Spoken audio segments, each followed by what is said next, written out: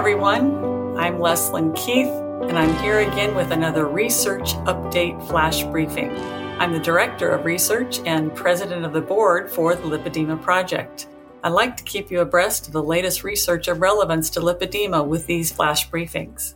Today, I'd like to tell you about two papers that detail a case study of women with lipedema using carbohydrate restriction. The first paper is by a group of nutritionists in Poland. One of the authors, Magdalena Jerzak, will be working with Lipedema Simplified as a keto coach. This paper is called Low-Carbohydrate (non-ketogenic diet), also an effective possible intervention in lipedema, a case report of the patient. It was published in the journal Drugs in Poland in October of 2021. I had to translate it myself using Google Translate because it was not offered in English. But I've been talking to Magdalena and I hope I'm representing it correctly here. And the second case study is a paper out of Italy. This one was published in English and the lead author is Dr. Roberto Cannataro. This paper is titled Management of Lipedema with Ketogenic Diet, 22-month Follow-up. Dr. Cannataro has written several papers about using ketogenic diet for various conditions. As you might have guessed, both case studies showed significant results, even though the diets used were a little different from each other. So let me describe the two case studies for you. In the Polish case study, the woman was 28 years old and had been diagnosed or just been diagnosed with lipedema just 2 years previously. Onset of lipedema was at puberty with disproportionate weight gain in her lower body. She reported actually a family history of lipedema as both her mother and grandmother had a similar problem. She reported a history of not eating meals on any kind of regularity, often snacking and usually on sweets. Before starting diet therapy, the woman did not eat properly according to her own account. She often would go for sweets and salty snacks. When she first met the dietitian as part of this case study report, she stated that she suffered from an eating disorder, in fact. She also had a history of negative experiences related to weight-reducing diets and working with dietitians and personal trainers. She suffered from depression, poor body image, pain in her legs, painful menstruation, and premenstrual syndrome. Baseline measurements included blood work for insulin levels, lipid profile, kidney function, and liver function, as well as body measurements.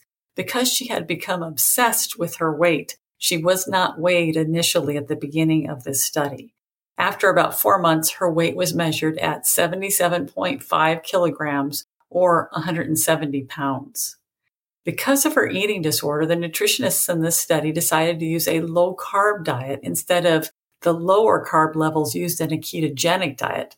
So her eating plan was composed of fresh vegetables, low carbohydrate fruits, such as berries, healthy sources of fat, such as olive oil, nuts, seeds, and avocados, fish, and various types of cheeses and legumes.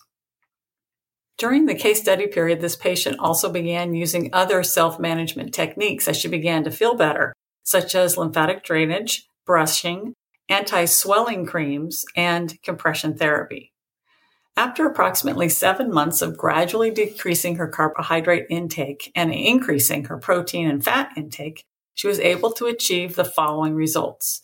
Weight decreased 5 kilograms or 11 pounds from when her weight was taken at that midpoint level, and body measurement showed that all parts of the body decreased evenly without any visible disproportion. There was a significant improvement in well-being symptoms of PMS. The symptoms of PMS subsided and the pain with menstruation and in her legs reduced. Blood work showed that she had been insulin resistant, but this was actually now resolved. The values for her lipid profile, liver tests, and kidney function now are all in the normal range. This case study also presented the patient's perspective, which is really nice. She reported that she had tried and failed many diets, as well as used what she called, quote, murderous workouts, unquote, all unsuccessfully. She reports that things began to improve for her when she got a diagnosis of lipedema and realized that it wasn't her fault. After achieving success with a low-carb diet in this study, she, quote, learned to accept my body and take care of it the best I can. Lipedema ceased to appear as a problem that can't be solved, end quote. So that was really interesting to hear her perspective. The Italian case study was about a 32-year-old woman diagnosed with lipedema in her lower body and upper arms. She complained of widespread pain, particularly in her legs, heaviness, and difficulty moving. Baseline measurements included pain, quality of life, sleep quality, body composition, and phase angle. And phase angle is actually a measure of the cell membrane, the quality of the membrane around your cells. When the phase angle increases, that means better cell membrane quality. Blood work included ketone and glucose levels, insulin, HbA1c, vitamin D, CRP, and others. Go ahead and check out the article yourself for an exhaustive list because they checked a lot of blood numbers. The eating plan they chose to use was ketogenic, with carbohydrates restricted to 25 grams per day. Additionally, they chose to emphasize protein to ensure that weight loss was not from losing muscle. So this eating plan was divided into 4% of calories from carbohydrates, 30% from proteins, and 66% from fats. Foods included meats, such as veal, pork, chicken, and turkey, and fish, especially those from the fattier varieties, such as salmon, anchovies, and mackerel, any kind of seafood, eggs, and dairy products. She was encouraged to eat in-season vegetables that had lower carbohydrate content, such as eggplant, peppers, and tomatoes, any kind of tubers, squash, and legume, and any kind of cereal were excluded because these are really high-carb foods. The sources of fat were mainly extra virgin olive oil, nuts, and seeds. Interestingly, she did not always follow her diet precisely, particularly during the holidays. And she reports a flare-up of pain during these times that resolved when she got back onto plan. This case study also used supplementation, and this included omega-3 fish oil, vitamin C, and vitamin D. Like the first case study, this patient also engaged in other activities to manage her lipedema, including an hour and a half to 2 hours of brisk walking per week, and 1 to 2 times per week of 30 minutes of low-intensity weightlifting. And here are some of her results at the 18-month follow-up. Weight loss was 41 kilograms or 90 pounds. Percent body fat decreased almost 20%. Blood work improved, such as insulin resistance and CRP was significantly reduced. CRP is actually a measure of inflammation. That's important in lipedema. And vitamin D levels increased. Body measurements decreased everywhere in her body, but also significantly on the areas affected by lipedema. And her questionnaires that she filled out showed improvement in quality of life, activities of daily living, and sleep quality.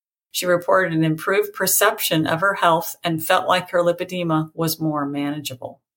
These papers are important for women with lipedema for several reasons. First, it is wonderful to see not only an interest in diet and nutrition interventions for lipedema, but carbohydrate restriction specifically. Both of these papers, incidentally, referenced our paper published in the beginning of 2021, Ketogenic Diet as a Potential Intervention for Lipedema. And it's also nice, the diets used were slightly different. It shows how the interventionists, the people guiding the women, were able to do something that was suitable for that woman and was maintainable over a long period of time. The second study for 22 months, actually. And secondly, the number of papers published exploring the causes and treatments of lipedema continue to expand. It is wonderful to see that, especially in the last several years, we've had more and more papers written about lipedema. So this is getting talked about and more people are aware of it. Thank you so much for joining me today. If you haven't already subscribed to our daily flash briefings of tips, tools, and research about lipedema, you can subscribe at Apple, Spotify, Amazon Alexa, or here at this website, lipedema-simplified.org/flash, where you'll find an archive of all of our flash briefings. You can now also follow Living Well with Lipedema on Amazon Music and get new episodes when they become available. Thanks for listening, and I hope you'll join us again next time for another Research Update Flash Briefing.